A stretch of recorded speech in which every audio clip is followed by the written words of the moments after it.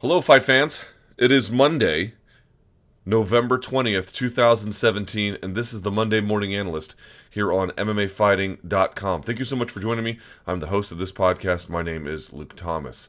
On today's podcast, we're going to get to not a whole lot from over the weekend that was all too remarkable. There was really two events, and we're really only going to focus on one. I'll explain how we're going to do that. But three parts of the podcast. We have an overview of what happened over the weekend. We take a look at some stuff in particular with some multimedia in the second segment, and then a brief look at what's coming up in the week ahead in the third. So from this past weekend, we had Bellator 188 that was supposed to be a bigger card than it was, but their main event fell out.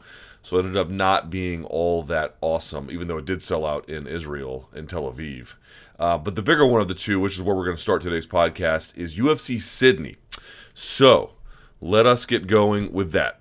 UFC Sydney, or as it's also known, UFC Fight Night Werdum versus Tybura, or as it's also known, UFC Fight Night 121. This took place at the Kudos Bank Arena in Sydney, Australia, obviously, for an attendance of 10,021.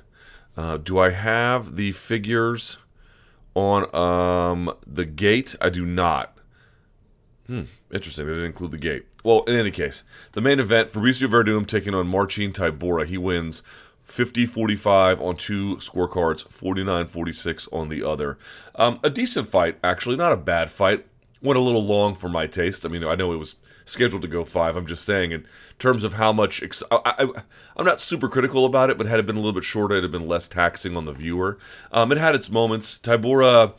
Look, here's my major read on Tybura. He's actually a lot more talented than I thought. He is very quick at that head kick, which he has scored to previously very strong effect.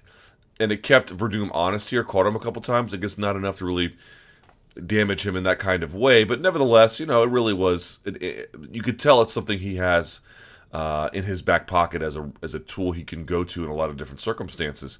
The real big difference for me was that it's funny, Tybura was doing a lot of stance switching, and my hunch is that he's trying out some new weapons.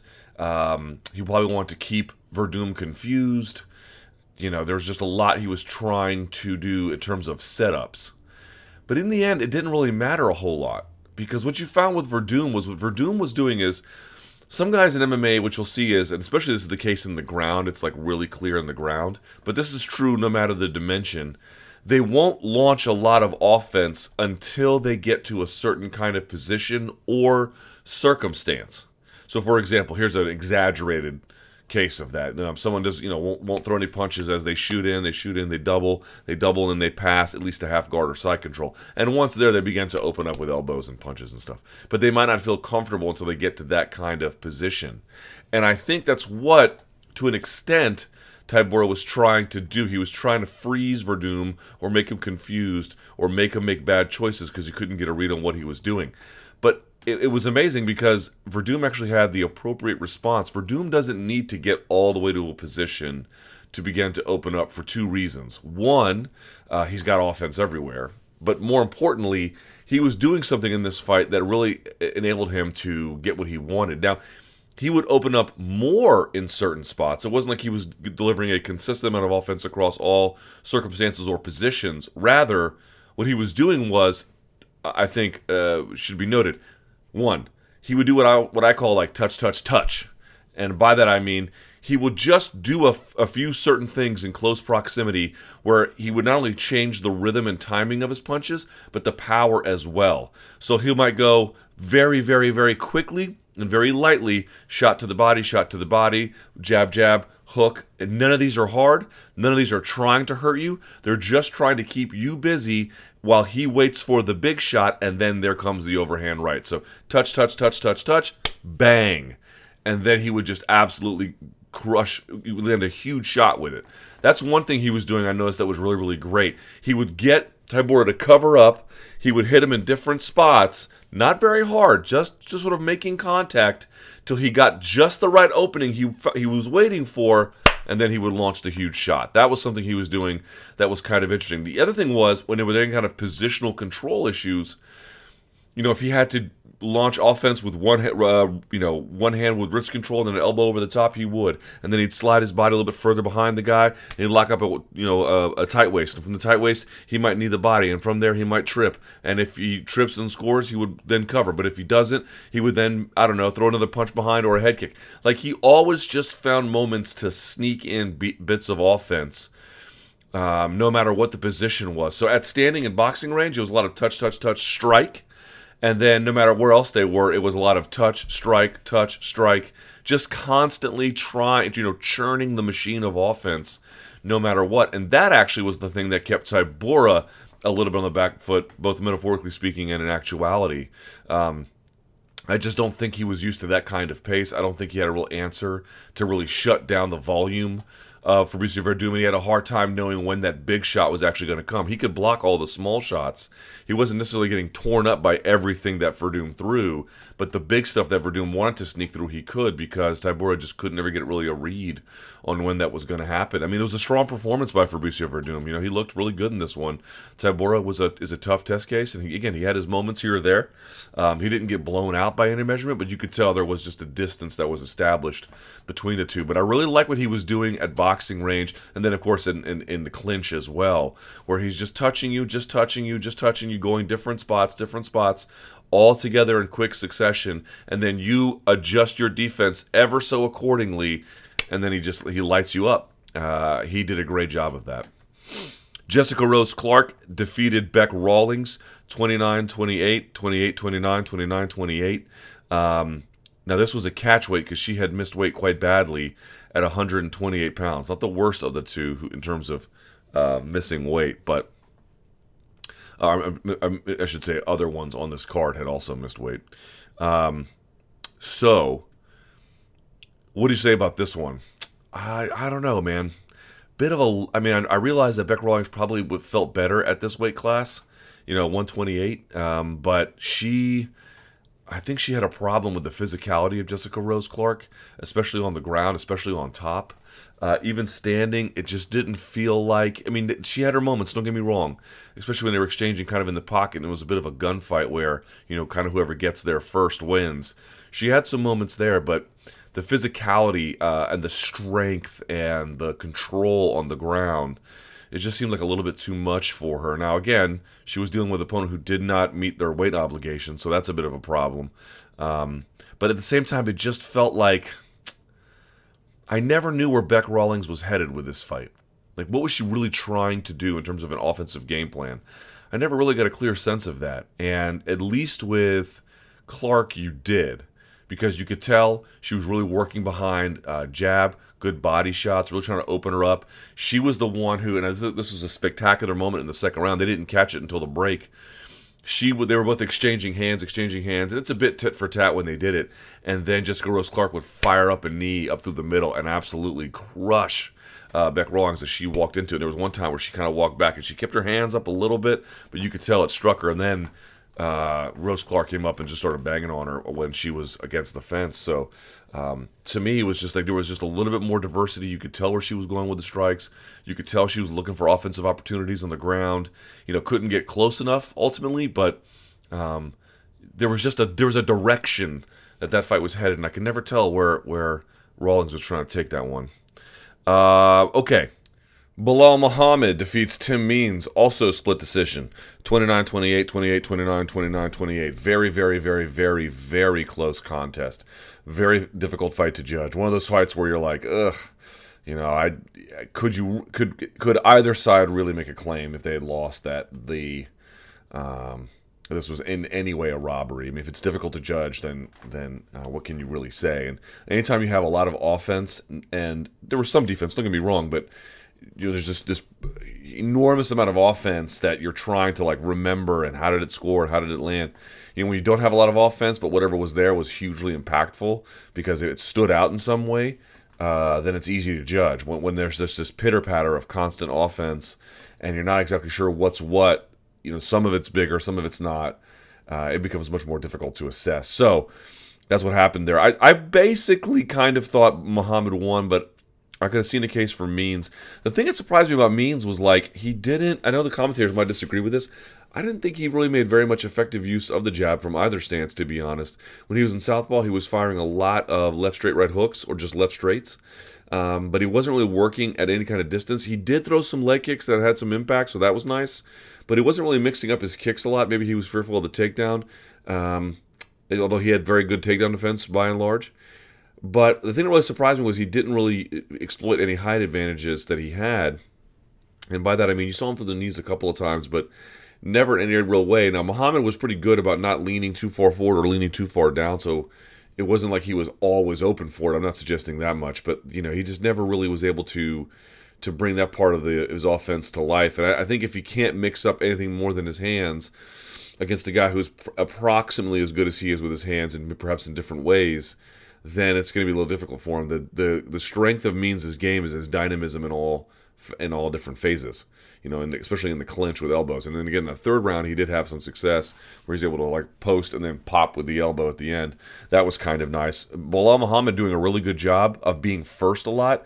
It's one of those cases where Tim Means was the one taking center by and large and trying to hunt down Muhammad. But Muhammad doing a lot of, not like Rose Namajunas leaping hooks, but the kind where you lean over and you throw the punch as you come over the top or the same side. He was going side to side, throwing punches like that. These big, long punches. And because Means was waiting so much to counter, especially towards the beginning of the second and third rounds, that he just got caught a lot in ways where I didn't think he necessarily needed to.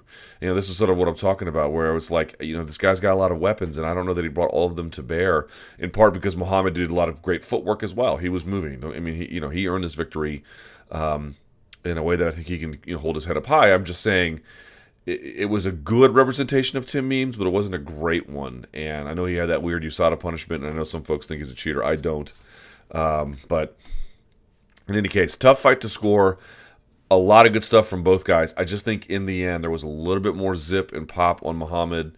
Trying some takedowns, briefly getting one kind of. Never really got caught with that guillotine that Means wanted, and just Means just trying to react too often. I don't think he was able to put enough shots together in an impactful way to really signal to the judges, but he came pretty close. Jake Matthews defeats Bojan, or however you pronounce it, Velikovic. Another split decision, 28-29, 29-28, 29-28. I saw this one the other way. I saw it for Velikovic. I thought basically he had better takedown defense, which I know defense is its own reward, but I thought there was just a lot of stalling going on by Matthews. I realized he eventually got the takedown in the first, but I thought when Velikovic got on top, he advanced to typically better positions, not in total, but generally speaking. I thought he did more damage on the feet. You could tell that Matthews got tired. Now, again, he was fighting up a weight class, but I think he got a little bit of a lucky pull here from the judges. It's not that he was, again, it wasn't supremely outclassed, but I thought that there was just enough going on the Velikovic side of things, both in the control on the ground, the stifling of any kind of opportunity standing, and when they were standing to the extent that they did, it just seemed like Velikovic was a little bit fresher and a little bit more on his game. So a bit of a surprising result, but I guess I can't complain too much. Elias Theodorou defeating Dan Kelly, unanimous decision, 30-28, 30-27, 30-26. Don't understand the 30-26 at all. Not a great fight. Not the most spectacular fight. It always looked to me like both guys were like throwing a lot of shots off balance, and to an extent that's understandable. Theodorou is trying to bob and weave, and he's trying to, not create a stationary target generally, and then more specifically, he wants to avoid being locked up, and the certain directions of punches, and you see Dan Kelly lean a lot when he's throwing punches and on defense. So he wants to avoid a lot of that, so that made sense. It just looked like it was hard for him to get meaningful offense off as a consequence. One thing he did that I liked at the end of every clinch break, he threw it appeared to be a right either body kick or head kick, and again they landed to varying effect, but it was always keeping Dan Kelly honest. I kind of appreciated that, and I did like that one trip that Dan Kelly had. That was amazing. He had one arm and he had one foot, and he just tripped him. I'm not sure. Maybe it's Osotogari. I'm not exactly sure what the judo term for that would be, but he hit it beautifully.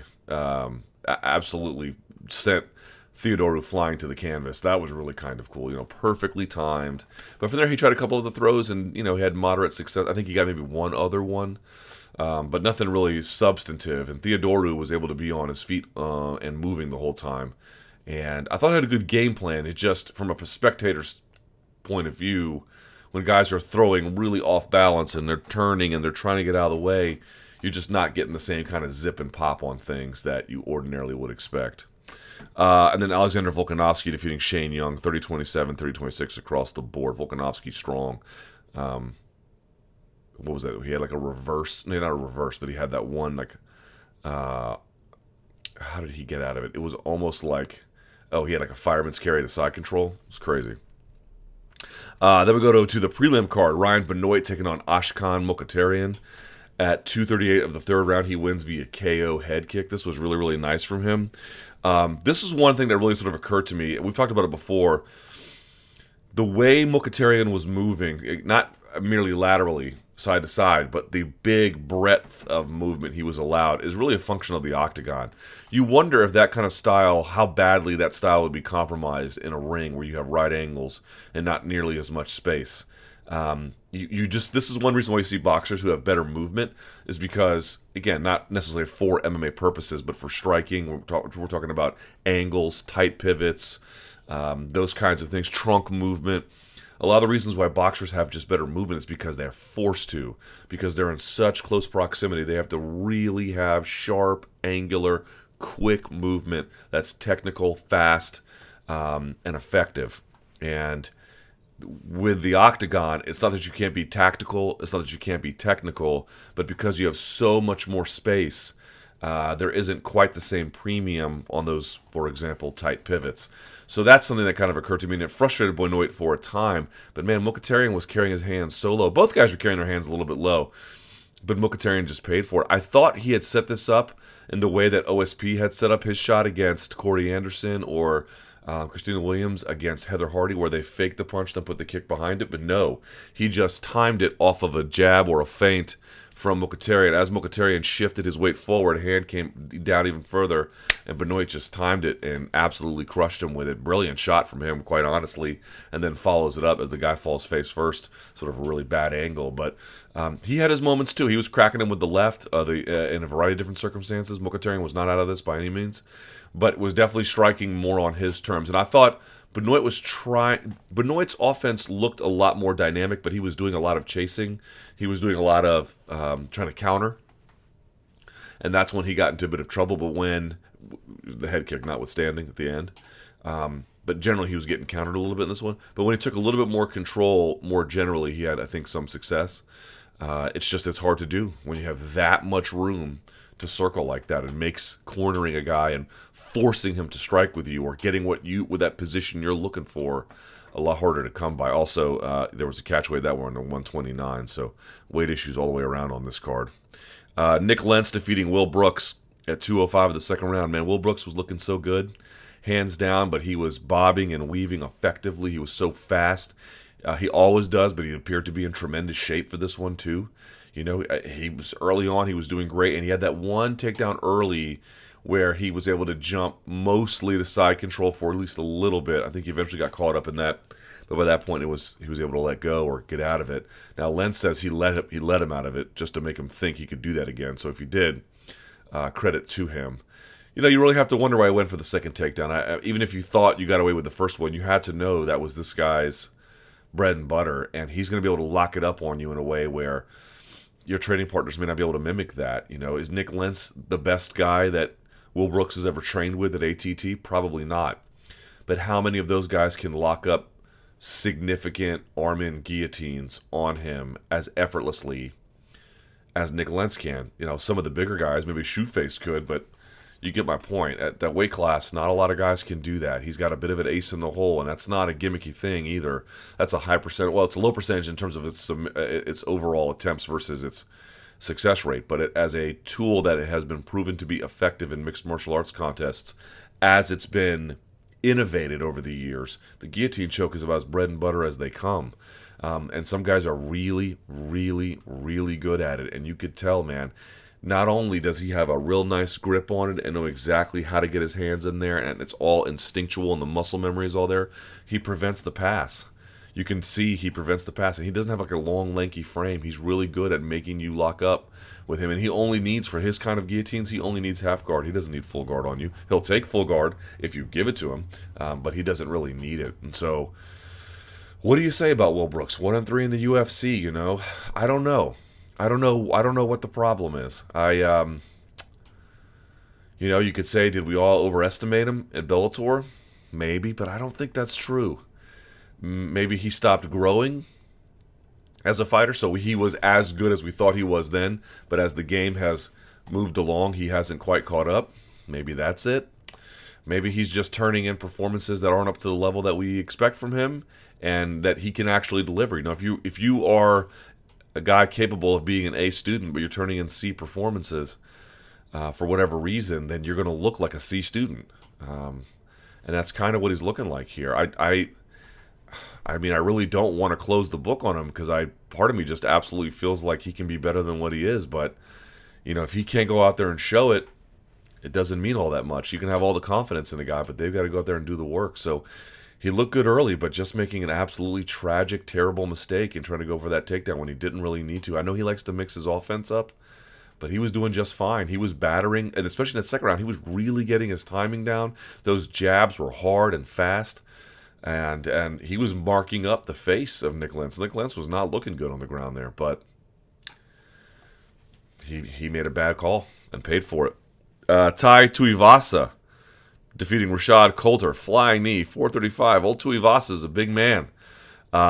He seemed to have just a real sense for explosive, fast, impactful offense against the fence generally, whether those are punches, knees, flying knees, kicks, whatever. He really you could tell he liked big, explosive movements in that vicinity. He had thrown, I think, the same knee prior, and it didn't land, or didn't land with the same effect. And then he threw it again a little bit later.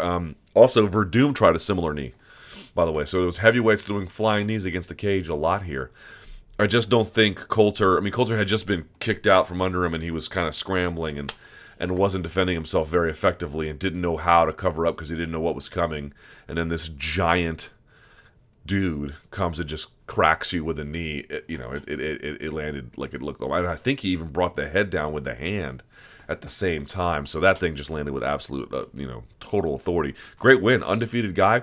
I'll be honest, I didn't know much about him, but heavyweight could use some guys who can fight like that. So welcome to the big show. Frank Camacho defeating Damian Brown, split decision. Damian Brown, I should say, 28-29, 30-27, 29-28. Hard one to score, man. I know these scores are kind of all over the place. Hard one to score. These two guys absolutely went to war. Really, really love this from both of them. Camacho, and a little bit too much hugging and high-fiving, but generally speaking, a very spirited effort. I thought Damian Brown doing a little bit more in terms of creativity, Camacho doing a little bit more in terms of impact. But both guys absolutely stepping on the gas all the way through. And this one, I believe, was one fight of the night. Now, Camacho was not eligible for the bonus. It went to his opponent got one, but Camacho, I don't know if it worked, believed that Brown should have gotten his bonus as well. So Frank Camacho is a guy who I knew a few years ago out here, actually. You could not imagine a friendlier guy who is a more savage competitor ever. He is just so friendly and yet so, just what a beast he is when he competes. I'd like to see him make a little bit better decisions about taking punishment, because we know he can deliver it. Especially, I'd like to see him put together the kind of win streak in the UFC I think he's capable of. But, we'll worry about that for next fight. As for now, big thanks to both guys. Nadia Kassem defeating Alex Chambers. She also missed weight, 29-28. 29-27, 29-27. On the feet, I didn't think much necessarily of what either woman was doing. Alex Chambers had a decent first round and then kind of faded over the stretch, although she had a bit of a rally in the third. The big difference was that Nadia Kassem was much more able to, once they got to the ground, you could tell who the better grappler was. And that's not really true on top. That was true underneath on bottom, setting up heel hooks. And the heel hook wasn't close, but the good thing she was doing was controlling the far side leg for much of those exchanges. Again, I'm going to say it 1,000 times. It is one thing to lock up a leg on one side with a nice heel hook. And it's not saying you can't submit somebody.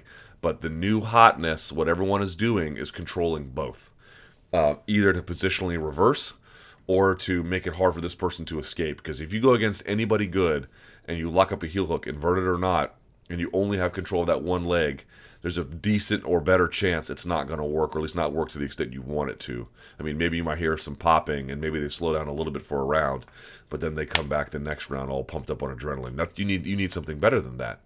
And then you got that here too, but you got that with her guard on top. You got that on top with her ground and pound and her ability to reverse and take back. And she just appeared to, like, once she got into grappling mode in each of those rounds, she just kind of went off on her own way for the most part. Eric Shelton defeating Janelle Lausa, 30-27, 30-26, 30-25. Again, some of these scorecards, a little bit weird. 30-26, I guess I can understand. 30-25, I can't. Janelle Lausa, showing some clear improvement in the grappling and wrestling department, but Eric Shelton, man, what a well-schooled fighter he is. He's a very, very impressive guy. I like what he brings to the table.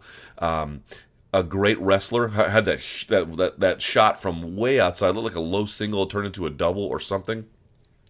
And it worked. Now, not advisable, but it shows you what kind of explosion and speed he has. He can pass. He can take mount. He can ride the back. He has good control over the wrists. He has good takedown defense. He has good timing. He has a lot of good things you really like. And on the feet, he was beating him up too. So, not a terrible performance by Lausa by a stretch of the imagination, but you can just see, Eric Shelton all the years in the gym. Maybe it took him a while before he was good, but now he's got a great skill set to work with, and a couple things you can nitpick here or there, like that shot from way outside, but other than that, pretty dominant performance. And then Adam Wieczorek defeating Anthony Hamilton. Your bonus winners, as I mentioned, fight of the night, Camacho versus Damian Brown. Performance of the night went to Nik Lentz and Tai Tuivasa. Okay, so let's do this. Let's go to the second segment. Now, there was a Bellator card in Israel, and it wasn't that great. It's not even worth really talking about that much, to be honest, except there was a really crazy submission on there that I want to get to. We'll talk about that next. All right, so we didn't really get to Bellator because there wasn't really a lot to get to be honest. But there was this one moment from the weekend. Denise Kielholtz, obviously everyone knows her from her kickboxing background and her great striking. She also is a judo black belt. Now, understand what it means when someone's a judo black belt. Does that mean they have like a Ronda Rousey game? It could mean that, but really you just have to kind of understand it means a lot of different things, and it's hard to know. It's probably true that they're going to have good throws. It's probably true they're going to have strong grips. It's probably true that they'll have good trips themselves. Some of the things that most judo players do, from Dan Kelly to, again, Ronda Rousey to, you pick anybody who was a judoka, Makoto Takimoto, anybody, Hidehiko Yoshida, all these guys who are really good judokas, they all kind of have some of the same basic stuff. But even within judo itself, there's a couple things you'll notice. Some people have really good groundwork and some don't. Some have really good explosive, like a Flavio Canto groundwork, and some don't. Some are reliant on the gi and some are not. Most judo players are relying on the gi for their best judo games. But, there's some guys who, ladies who transition over to MMA, what do they have? And then there's being a world-class judoka, and then there's just being a black belt. So there's all different kinds of things that it means. But one of the other things that it means is that, or at least it can mean anyway, is that they might have strength in certain positions, both physical and then, an understanding of the position itself in ways that you won't see in MMA. Or even in jiu-jitsu purely. Like, there's just certain grappling positions in judo that are very, very much not common in jiu-jitsu. Which isn't to say you don't see them, but you don't see people with this kind of expertise and hustle. Here's what I mean. So here's Denise on the right side of your screen. She's getting backed up by Jessica Middleton. Now, they're going to strike here. You're going to see they're just going to start winging shots. She misses. Left hook misses. Kind of a little bit undisciplined by both ladies. They're both tagging each other. But you're going to see Denise Kielholtz is going to get the best of it right here. And she pops her with a shot right there. That one moved her head around. So I don't really care about any of that. The striking's whatever. They grip. Now look here. See this left? She's going to club it around. Now she's got a collar tie. She missed with the punch, but now she's got a collar tie. Very Ronda Rousey-esque in that sense. All right, so then she's going to grip up. Now, she doesn't have much here. She has nice control over the head, but she doesn't look at her hands. There's not a whole lot going on there with the two red gloves. Just kind of like one arm around the head, like a Big Brother style, and then she's almost hugging the head. That can be enough depending, and then you can see she quickly switches to the back of the arm. Now she's working with gas. She's going to come behind with the whizzer. Let's see what she does here. She's trying to avoid being taken backwards. She's going to pin the arm inside. She's going to step around. And this is a major outer reap. For these purposes, we're going to call it a Harai Goshi. Now, I know that some folks are going to say, well, it's, who might be like experts in judo, who are going to say it's not because there could be some other, like, Harai Goshi, what you're looking for is, it'd be an Uchimata if the leg, this leg, and I apologize for the screen here, if this leg of Denise Kielholtz was between, it'd be a Uchimata, but she's going around both thighs, so it's a Harai Goshi. But judo is very technical, and there's special names for everything. It could be one of those things where, it's only Harai Goshi if you're grabbing the sleeve and then the collar at the same time, or, it's double sleeves or something like that. But for our purposes, in terms of how she's using the leg, it's going to be a Harai Goshi. So you see she's got the arm around here, and she's just kind of bringing her arm, Jessica's arm, close to her and across. And then she's using that to just launch her. And by the way, look how she resets her feet before. She has to switch her base, right? So she's got her hips close to the fence. She could do an Uchimata here, but there's no real way to really dig up under the person. She's going to pull her weight down and forward, switch her hips and her base, and then she's just going to crash with her like that, all right? So now she goes down.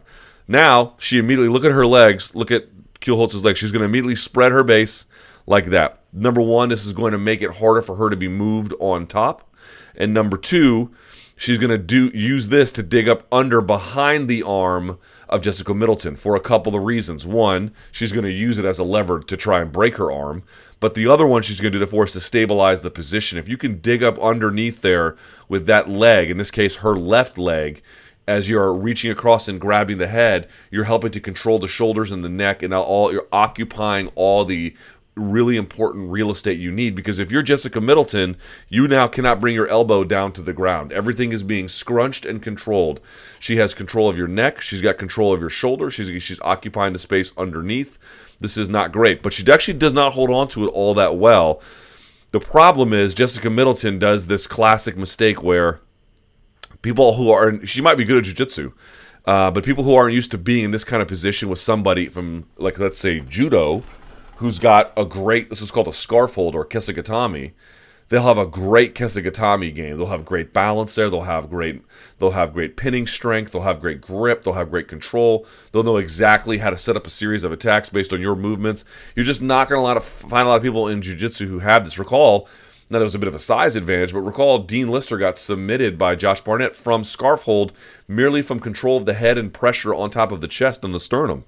And that's a catch wrestling thing, but this is my point. Guys who have really good, and ladies, games at kesa gatame or scarf hold, you just don't see a lot of submissions from there in jiu-jitsu. And I think that this might be one of those cases, even though there's a little bit of gaps in terms of control from what Kielholtz is doing from here. But you see Middleton here, what does she do? She reaches her arm way out in front to control the bicep like she's in side control. Yeah, I don't know that that's a good idea. Separating your arms from your body, usually always, even in grappling, always a bad call. Look at her arms flailing here. And you can see Kielholtz base leaning into her as she's trying to come out the side. And she's spreading it wide, occupying the space underneath. That part is really great here from Kielholtz. And she's going to grab the wrist and immediately look to pin it. Now, she's got it a little high. And you can see Middleton's body is weird where it's kind of long. So even though she's got total control of her head and neck, the rest of the hips don't go with it. I have seen people who have such a good scarf hold game that the person's hips can't really move much underneath because the spine is so tightly controlled. I also would argue that women grapplers have more flexibility in their bodies generally, so that probably contributes to this a little bit. So she's going to try and grab that wrist and shove it between her right away. But Middleton kind of gets a hook here and prevents that from being used because you can press it down now, but you can't really get it. You can't really exert a shearing force. Yeah, you can push it down, but that's not going to be enough because partly she can hold it back, and two, you need to pressure down while the other leg comes up.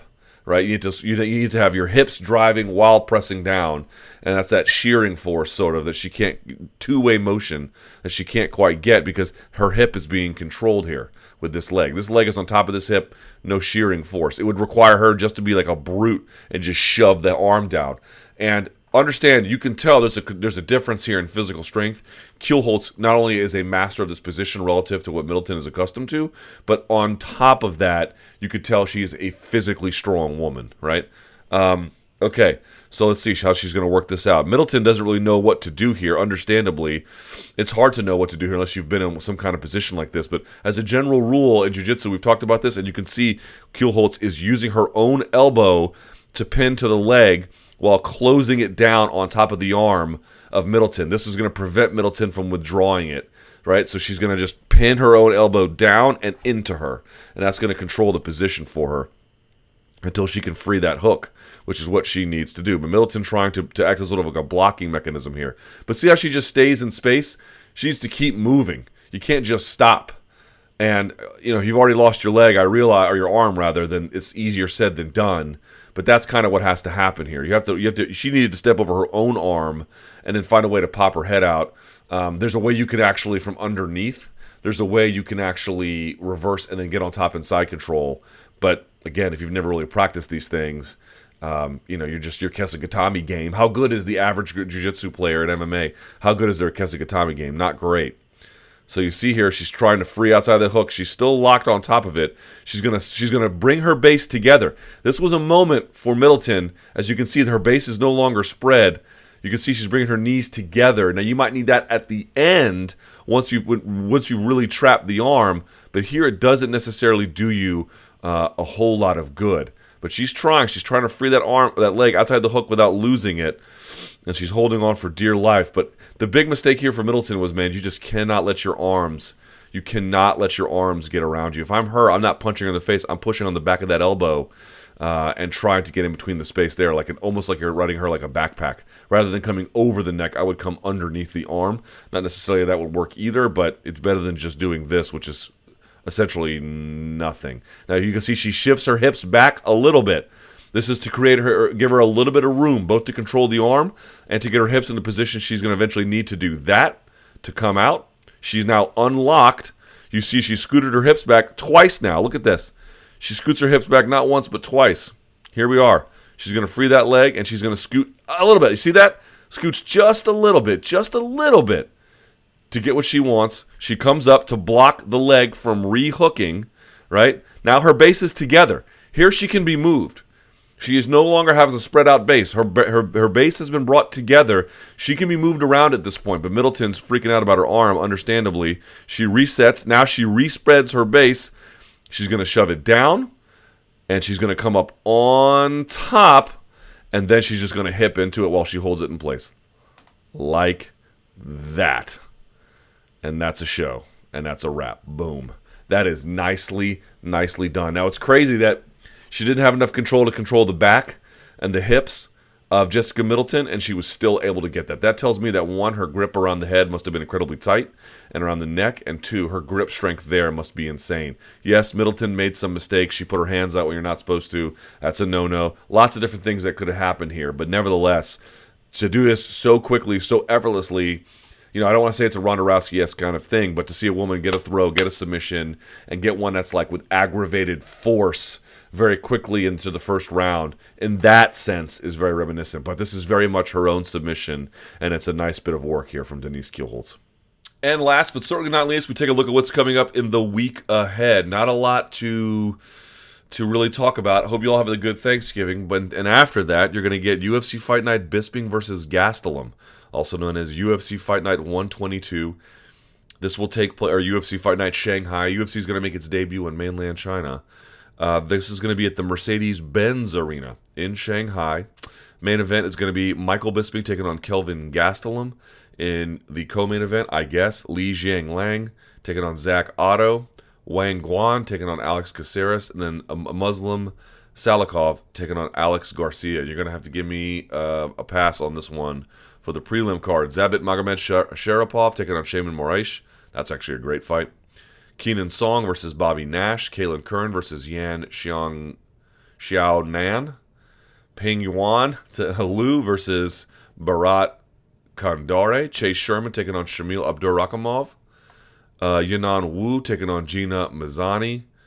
Wuliji Buren versus Rolando Dai.